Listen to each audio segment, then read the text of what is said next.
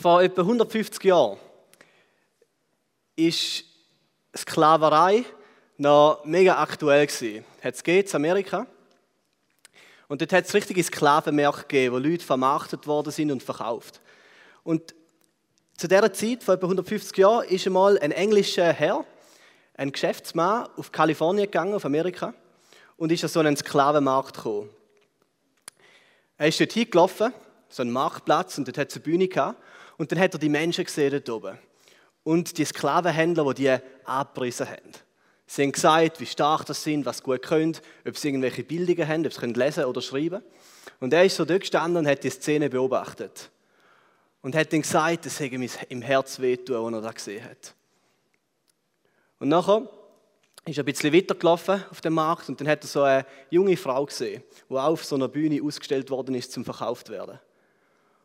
Und in seinem Herz hat es geschmerzt gegenüber dem Unrecht, das passiert. Und dann hat er gehört, wie langsam angefangen haben, die Leute zu bieten für die Frau. Und dann hat er plötzlich seine Hand aufgehoben und hat mitgeboten. Und zwar den doppelten Preis vom letzten Bieter. Das Doppelte, hat er gesagt, zahle er für die Frau. Und alle Leute haben herumgeschaut und sind geschockt gewesen, weil so viel hat noch nie jemand gezahlt für eine Sklavin. Und der Händler hat gemeint, er macht einen Witz. Und ist nachher zu ihm angekommen und gesagt, ja, der Deal ist gemacht, oder? Und er hat ihm Tank gegeben und gesagt, ist gekauft. Er hat den höchsten Preis gezahlt für einen Sklaven, der je gezahlt worden ist auf dem Markt. Nachher hat der Sklavenhändler ihm die junge Frau entgegengegeben und sie hat ihn angeschaut mit Hass und hat ihm ins Gesicht gespuckt. Und er hat nicht das Gleiche getan, hat sich das Speichel abgewischt aus dem Gesicht und hat sie genommen und ist mit ihr eine Straße entlang gelaufen. Und nachher ist um eine Ecke nochmal ein Strösschen entlang und dann ist er vor das Haus gekommen. Und dort ist er reingegangen. Die Sklavin ist einfach mit ihm mitgelaufen und hat protestiert. Weil natürlich hat sie nicht wieder in der Situation sein, vom verkauft werden. Sie hat protestiert. Und der Mann ist in das Haus hinein, ist vor der Theke angestanden. Dahinter war ein Mensch, eine Person, und hat mit dem angefangen zu feilschen, angefangen ein bisschen zu streiten und reden. Und irgendwann, nach etwa 10 Minuten, hat ihm der ein Blatt Papier in die Hand gegeben. Und der Herr aus England, der Geschäftsmann, hat ihm Geld gegeben. Und nachher ist er der jungen Sklavin rausgegangen zu ihr, ist vor ihr gestanden und hat ihr den Brief, den er gekauft hat, in die Hand gedrückt. Und er hat zu ihr gesagt, das ist ein Freibrief. Ich habe dich freigekauft. Du bist frei. Das ist ein offizielles Dokument von Amerika. Du bist keine Sklavin mehr. Die junge Frau hat weiterhin protestiert, sie war so in einer richtigen Wut gegenüber dem Ganzen, was passiert ist an dem Tag, und hat ihm nicht zugelassen. Und er hat wieder gesagt, sieh, du bist frei. Du bist keine Sklavin mehr, ich habe dich freigekauft. Schau, da ist das offizielle Papier. Das ist ein Freibrief. Und sie hat es immer noch nicht geglaubt, hat immer noch protestiert, halb ausgeschlagen. Und er hat wieder gesagt, da, schau, und hat es ihr in die Hand gegeben. Das ist ein offizieller Freibrief. Du bist frei. Du bist keine Sklavin mehr. Und so langsam hat der jungen Frau dämmert, was passiert ist. Und ungläubig hat sie den Mann angeschaut und hat gestottert, meinst du, dass ich frei bin? Und er hat gesagt, genau, ja, du bist frei. Du bist frei. Und hat ihr den Brief nochmal gegeben. Und sie hat ihn genommen, sie ist auf ihre Knie gefallen und sie hat das erste Mal seit langem hat sie brüllen gehabt. Und die Tränen sind ihr die Augen ab und sie hat zu dem englischen Geschäftsmann aufgeschaut und hat gesagt, hast du mich befreit, hast du mich gekauft, um mich zu befreien? Hast du mich gekauft, um mich zu befreien? Und er hat gesagt, genau, ich habe dich gekauft, um dich zu befreien. Und sie war auf ihren Knien mit Tränen und hat vor sich hin gesagt, er hat mich gekauft, um mich zu befreien. Er hat mich gekauft, um mich zu befreien. Nachher hat sie zu ihm aufgeschaut, hat ihm mit den Augen geschaut und hat gesagt, alles, was ich jetzt noch will in meinem Leben, ist deine Sklavin sein für immer. Denn du hast mich gekauft, um mich zu befreien.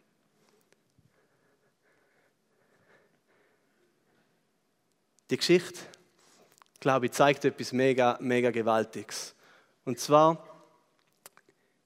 ist Jesus gekommen und hat uns gekauft. Jesus ist gekommen und hat dich gekauft, um dich zu befreien. Er hat mehr gezahlt als alle anderen. Er hat gezahlt mit seinem eigenen Leben, er hat gezahlt mit seinem eigenen Blut. Er ist gestorben am Kreuz und hat dich gekauft, um dich freizusetzen. Jesus ist gekommen, um dich zu befreien. Er hat gezahlt, er hat dich erkauft. Du bist frei.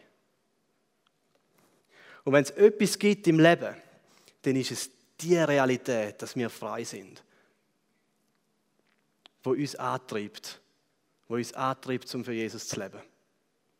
So wie die junge Frau, die gesagt hat, wo ihr das Leben dem Herrn gegeben hat, hat gewusst, bei ihm ist sie am besten aufgehoben, weil er so gut für sie schaut. Das Geheimnis für ein Leben in Hingabe und Leidenschaft ist Gnade.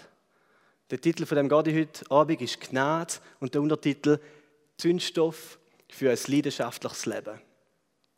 Gnade. Gottes unverdienbare Gunst uns gegenüber ist der Zündstoff, ist das Benzin, das unser Motor vom Leben antreibt. To do. Unsere Welt, da sind wir auf dieser Seite, ich glaube, unsere Welt kennt Gnade nicht. Ich glaube, es gibt nur ganz wenige Plätze, wo Gnade gezeigt wird in unserer Welt. Unsere Welt schreit stattdessen nach Leistung. Was es uns gibt, ist eine To-Do-Liste. Sachen, die wir machen müssen, erledigen. Und das Problem ist, wir genügen nie. Wir genügen nie. In der Schule bist du nicht clever genug und genügst nicht. Auf Plakat, auf der Straße bist du nicht schön genug, genügst nicht. Daheim bist du vielleicht nicht brav genug und genügst nicht. Bei den Kollegen bist du vielleicht nicht cool genug und genügst nicht. Auf Facebook bist du nicht interessant genug und genügst nicht. Im Instagram bist du nicht hübsch genug und genügst nicht. Es langt nicht.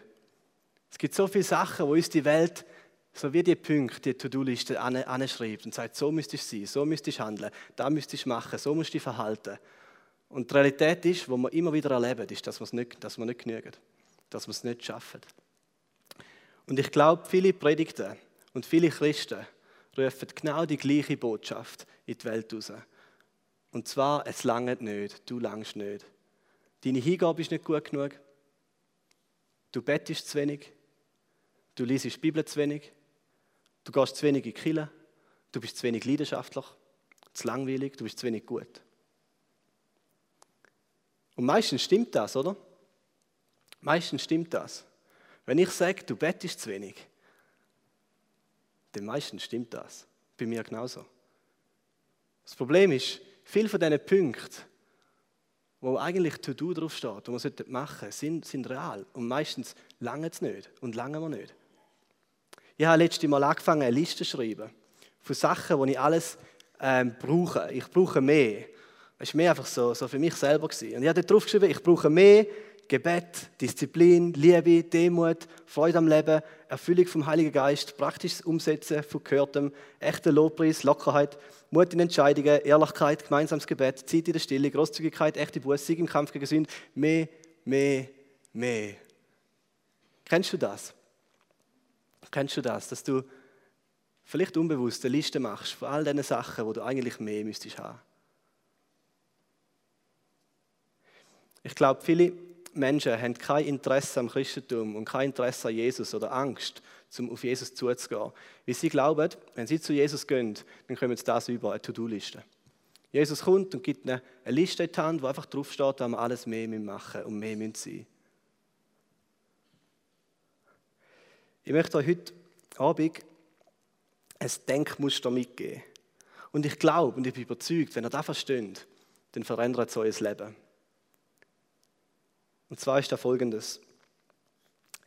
Gottes Wort, also was Gott sagt, kommt zu uns auf zwei Wege. Es kommt zu uns auf zwei Wege. Es kommt zu uns als Gesetz, als To-Do, und es kommt zu uns als Gnade, als It's done. Das Gesetz ist die To-Do-Liste. All die Sachen, die wir machen sollten. Und ist das Gesetz falsch? Stimmt es nicht, dass wir mehr beten sollten, mehr die Bibel lesen, mehr Leidenschaft haben, mehr Hingabe, mehr Liebe? Das stimmt, oder? Das Gesetz ist nicht falsch. Ist das Gesetz schlecht?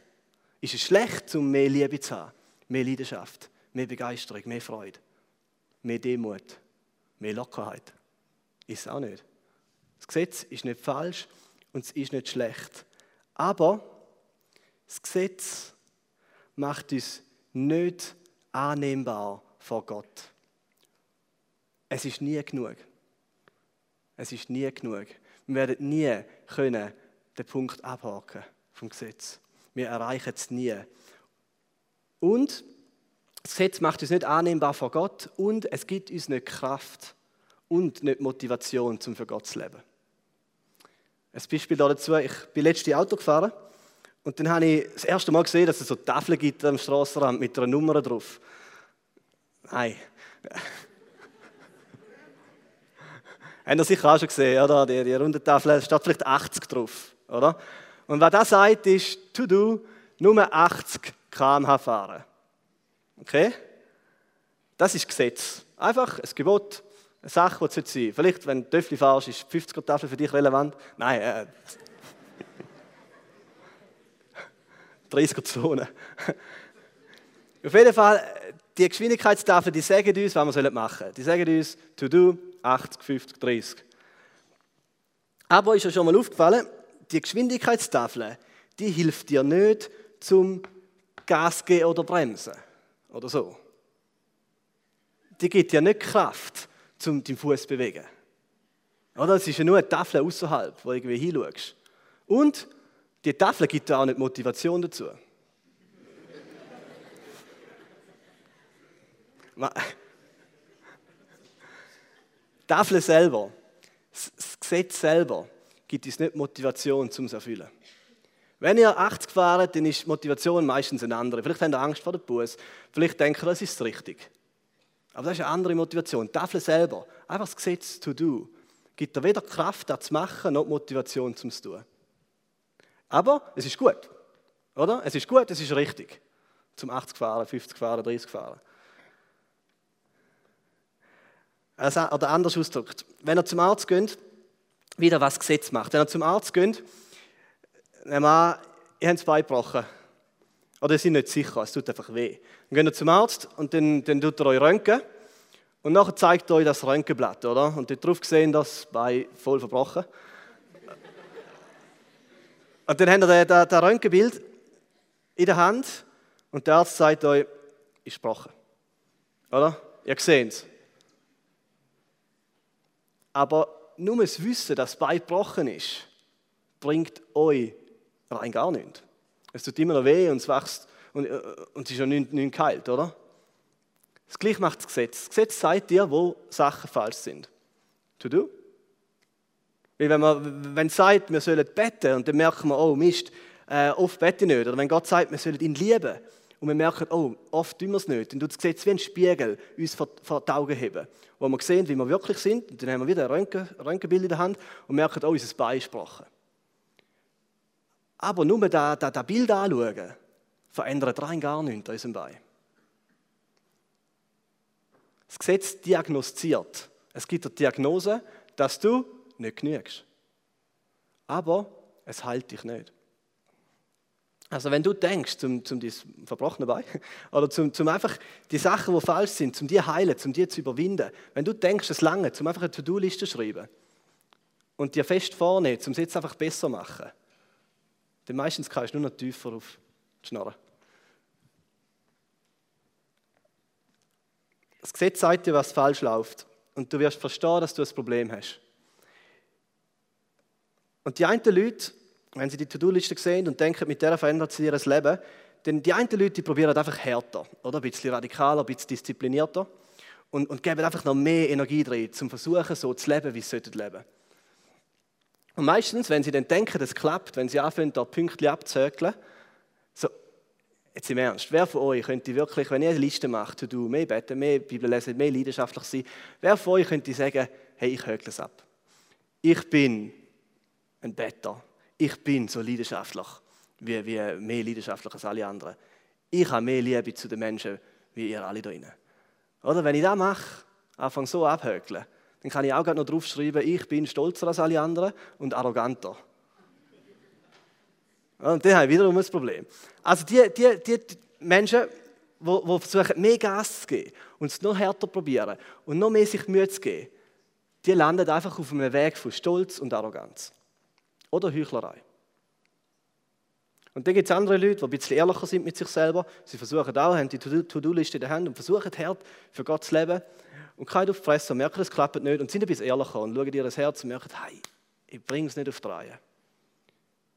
Aber dann, wenn sie keine Hoffnung haben, dann verzweifeln sie. Sie merken, du merkst, es klappt nicht. Ich probiere es jeden Morgen, jeden neuen Tag und es geht einfach nicht. Und du läufst auf einem Weg von Verzweiflung. Also das Gesetz ist gut, das Gesetz ist richtig, aber das Gesetz, das To-Do, gibt uns weder Kraft noch die Motivation, um für Jesus zu leben. Also wenn du willst, Jesus leidenschaftlich nachfolgen, dann brauchst du nicht eine To-Do-Liste zur Motivation, sondern du brauchst eine It's-Done-Liste. Das Gesetz To-Do sagt dir, es langt nicht. Aber das Evangelium, Gnade, sagt dir, Jesus langt vollständig. Das Gesetz sagt dir, du bist nicht gut genug. Aber das Evangelium, Gnade, sagt dir, Jesus ist gut genug an deiner Stelle. Das Gesetz sagt dir, du bringst es nicht auf die Reihe. Gnade sagt dir, Jesus hat es auf die Reihe gebracht.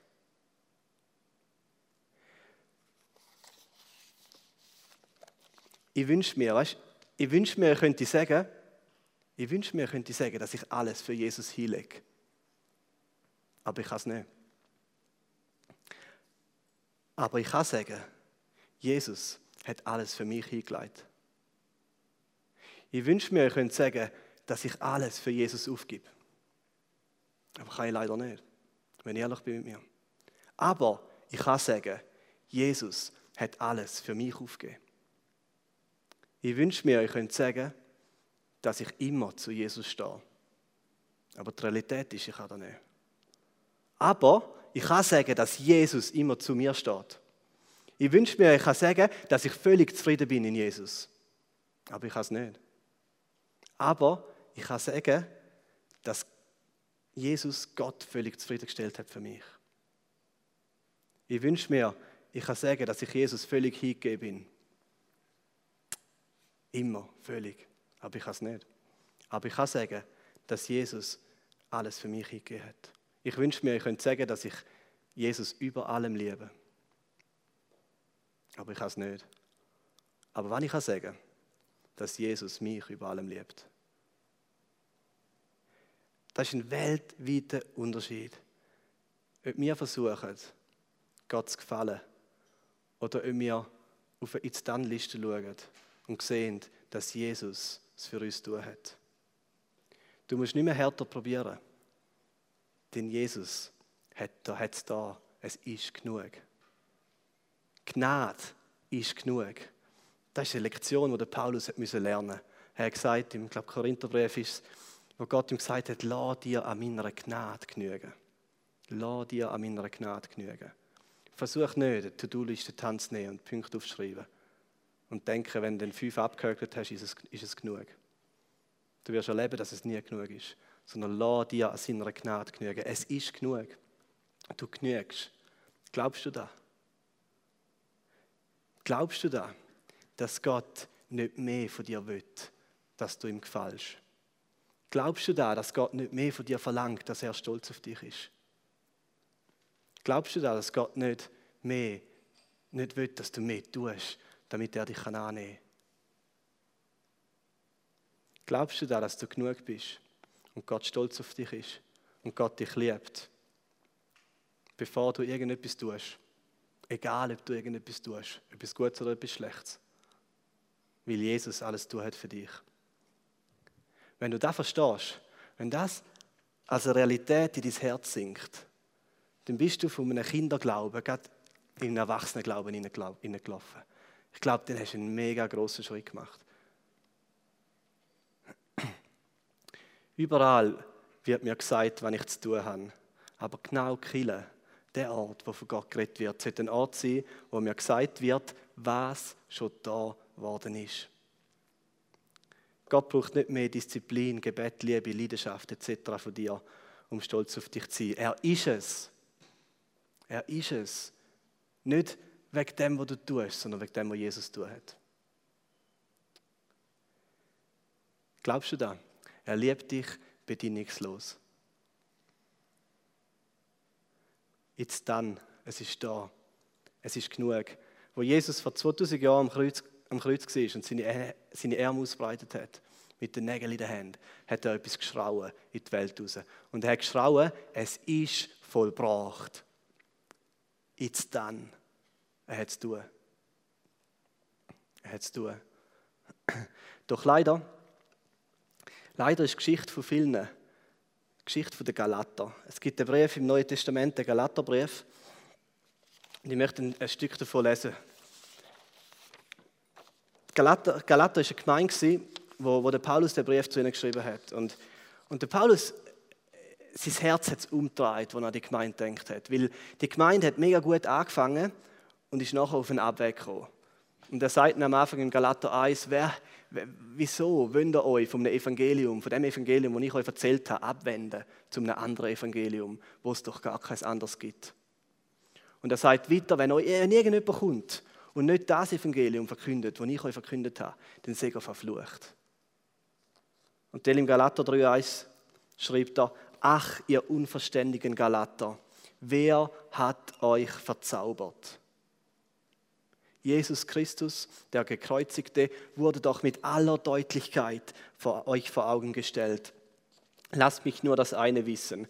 Habt ihr den Geist Gottes bekommen, weil ihr die Vorschriften des Gesetzes befolgt habt?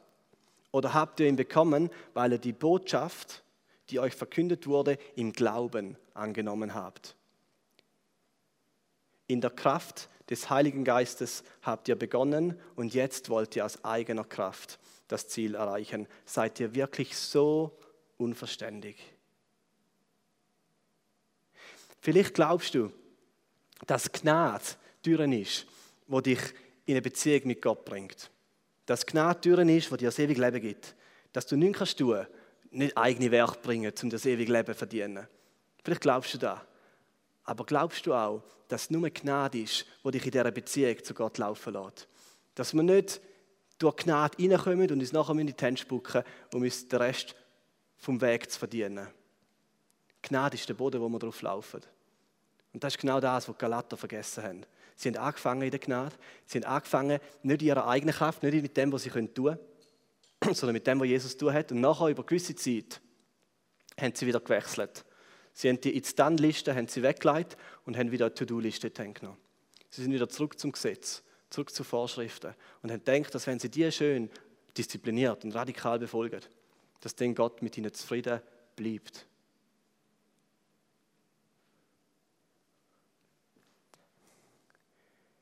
Wenn wir denken, dass das Wahre drin liegt, radikaler zu leben, sich mehr anzustrengen, leidenschaftlicher zu sein, hingebungsvoller, bettender, biblischer, liebender, dann verpassen wir das wahre Leben. Denn das wahre Leben ist nicht unsere Hingabe für Jesus, sondern die Hingabe von Jesus für uns. Wenn der Fokus auf uns und auf unserem Einsatz liegt, wird es immer um uns gehen. Wenn aber der Fokus auf Jesus liegt und seinem Einsatz für uns, geht es immer um ihn. Darf ich dich heute um Folgendes bitten? Darf ich dich bitten, um einfach mal die To-Do-Liste aus den Händen zu legen? Um einfach mal nicht daran zu denken, was du alles machen sollst oder was du alles noch nicht gemacht hast. Um einfach mal nicht daran zu denken, was Gott alles noch von dir verlangt oder nicht von dir verlangt oder dir in die Hose gegangen ist. Darf ich dich bitten, um das heute einfach mal aus der Hand zu legen und zu einer It's-Done-Liste zu schauen. Vielleicht gehst du heute heim und schlägst die Bibel auf, vielleicht einen Römerbrief oder einen Galaterbrief und schreibst da einfach mal raus. Machst genau so eine Liste. Schreibst da raus, was Jesus alles da hat für dich an deiner Stelle. Der Römerbrief wird sich extrem gut eignen dafür. Die ersten 12 Kapitel steht nur, was Jesus tun hat für uns. Und dann ab dem Kapitel 12 sagt der Paulus, und jetzt im Licht von all dem, was Gott tun hat für uns, fangen wir an, leidenschaftlich leben für ihn. Das christliche Leben ist nicht das Leben von einem Christ. Der Kern vom christlichen Leben ist nicht unser Leben, sondern das Leben von Jesus. Es geht gar nicht so fest um uns, und was wir tun. Es geht viel mehr um Jesus und was er tun hat. Bei mir ist das ein mega langer Weg, um das zu verstehen, um das zu schnallen. Ich weiß noch vor, weißt du, das war vielleicht 2008 umeinander, vor 6 Jahren. Dort hat mich Gott mega erweckt mit einer tiefen Leidenschaft und einer Radikalität. Und ich dachte, hey, so wie es läuft, ist einfach nicht zufriedenstellend. Es muss einfach mehr kommen, mehr daher sein, es muss mehr rum sein. Und ich habe mein Leben angeschaut, habe mich geprüft und habe gemerkt, wie man es an so vielem mangelt. Ich habe gemerkt, dass mein Gebetsleben lau ist. Ich habe gemerkt, dass irgendwie, wenn es wirklich wahr ist, was die Bibel sagt, und ich laufe einfach so gleichgültig durchs Leben, habe ich gedacht, hey, das kann es ja nicht sein.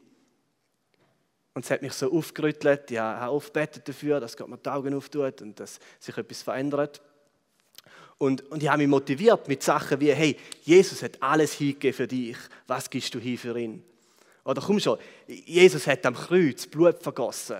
Aber du bist schwach, um sogar schwitzen für ihn. Oder du gehst nicht mehr regelmäßig in die Kirche. Komm, Jesus hat Nächte durchgebetet. Und ich schlafe nach 10 Minuten ein. Ich habe mich versucht zu motivieren und meine Motivation war, Gott zufriedenzustellen. Ihm zurückzahlen für das, was er tun hat für mich. Und das ist unmöglich. Das ist unmöglich. Es macht dich kaputt. Es macht dich kaputt. Oder du wirst ein Pharisäer.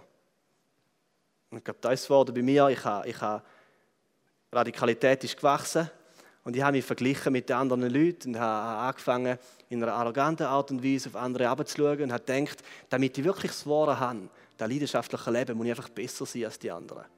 Oder ein bisschen einfach leidenschaftlicher als der Durchschnitt. Und ich habe angefangen, auf die Leute zu schauen und in meinen Gedanken habe ich es verachtet und gedacht, ach komm, schau mal, der bringt es nicht auf 3, aber ich bin besser. Ich bin radikaler. Und es hat mich in so eine Spirale hineingebracht und ich habe das nicht mehr selber gemerkt. Ich habe gemeint, jetzt bin ich wirklich krasser unterwegs. Aber in Wahrheit bin ich einfach stolzer unterwegs gewesen. Bis ich dann auf Brighton gegangen bin, an eine Sprachschule und habe dort recht viele Predigten gehört von einem Typ von Amerika, Mark Driscoll hat er geheißen. Und er hat durch das ganze Lukas-Evangelium durchgepredigt, das ja nicht alle gehört, aber die eine oder andere. Und er hat Geschichten dort drin gehabt, wie Geschichten wie der verlorene Sohn, Geschichten wie die Arbeiter im Weinberg, Geschichten wie die Sünderin, die zu Jesus kommt und seine Füße wäscht.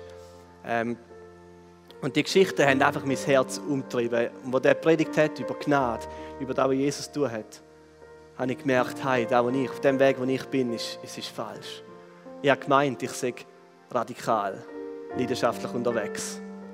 Und vielleicht bin ich es von außen her auch gewesen. Aber im Herz war es einfach Stolz gewesen. Arroganz, Selbstgerechtigkeit. Und ich habe gedacht, ich muss Gott zufriedenstellen, ich muss ihm etwas zurückzahlen. Ich bin ein Pharisäer geworden. Doch Gott hat angefangen, mir die Sachen wegzureißen. Und ist das angenehm gewesen? Nein. Es war demütigend gewesen. Ich habe mir so viel selber auf mir selber eingebildet. Und Gott hat es weggenommen. Ich habe mich motiviert mit einer To-Do-Liste und Gott hat sie verrissen. Dann hat mir gesagt, schau, du kannst nicht einen Punkt abhaken. Doch Gott sei Dank hat er mir eine It's-Done-Liste gegeben. Und hat mir mehrmals in mega eindrücklicher Art und Weise gezeigt, dass er genug ist.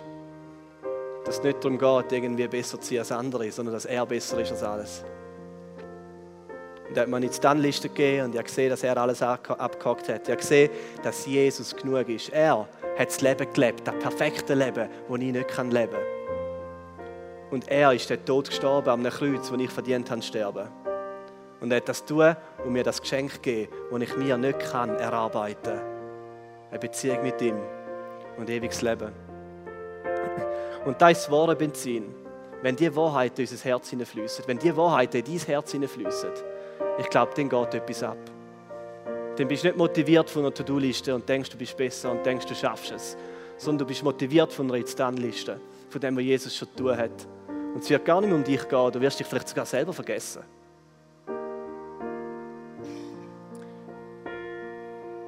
Wachstum im Glauben ist nicht, dass wir besser werden. Wachstum im Glauben ist, dass wir kleiner werden. Dass wir weniger an uns selber denken, weniger daran denken, was wir können oder nicht können und mehr eingenommen sind mit dem, was Jesus ist, wer er ist und was er kann.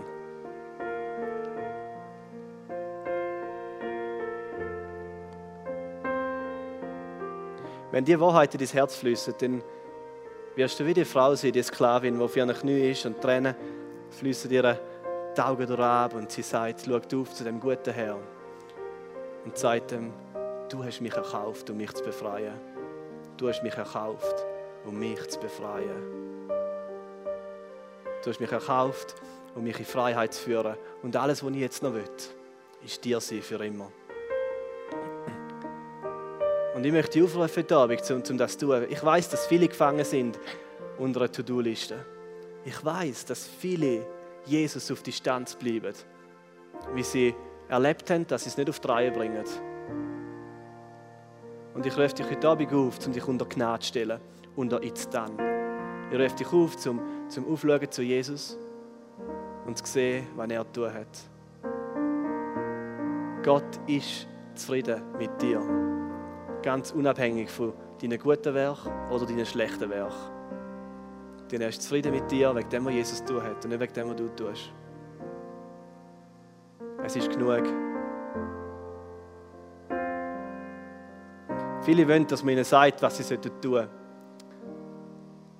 Aber Gott ist gekommen und hat uns gesagt, wenn wir vertrauen sollen.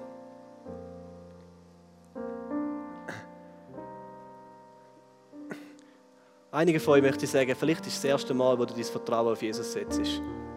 Weil um das geht es. Glauben ist die Akzeptanz von Gott zu akzeptieren. Glauben ist nicht ein Werk, das wir tun. Glauben ist nicht ein To-Do-Punkt, den ich abhökle. Glauben ist zu akzeptieren, anzunehmen, dass Gott mich akzeptiert. Wenn du kannst akzeptieren, ohne dass du irgendetwas bringst, einfach mit leeren Händen, dass Gott dich liebt, dass Gott für dich ist, dass Gott dich will, dass Gott dich will, dann ist Glauben entstanden in deinem Herz. Glauben ist wegschauen von sich selber und dem, was man tut, und hinschauen zu Jesus und was er zu tun hat. Und ich möchte dich aufrufen heute Abend, um im Glauben zu Jesus aufzuschauen.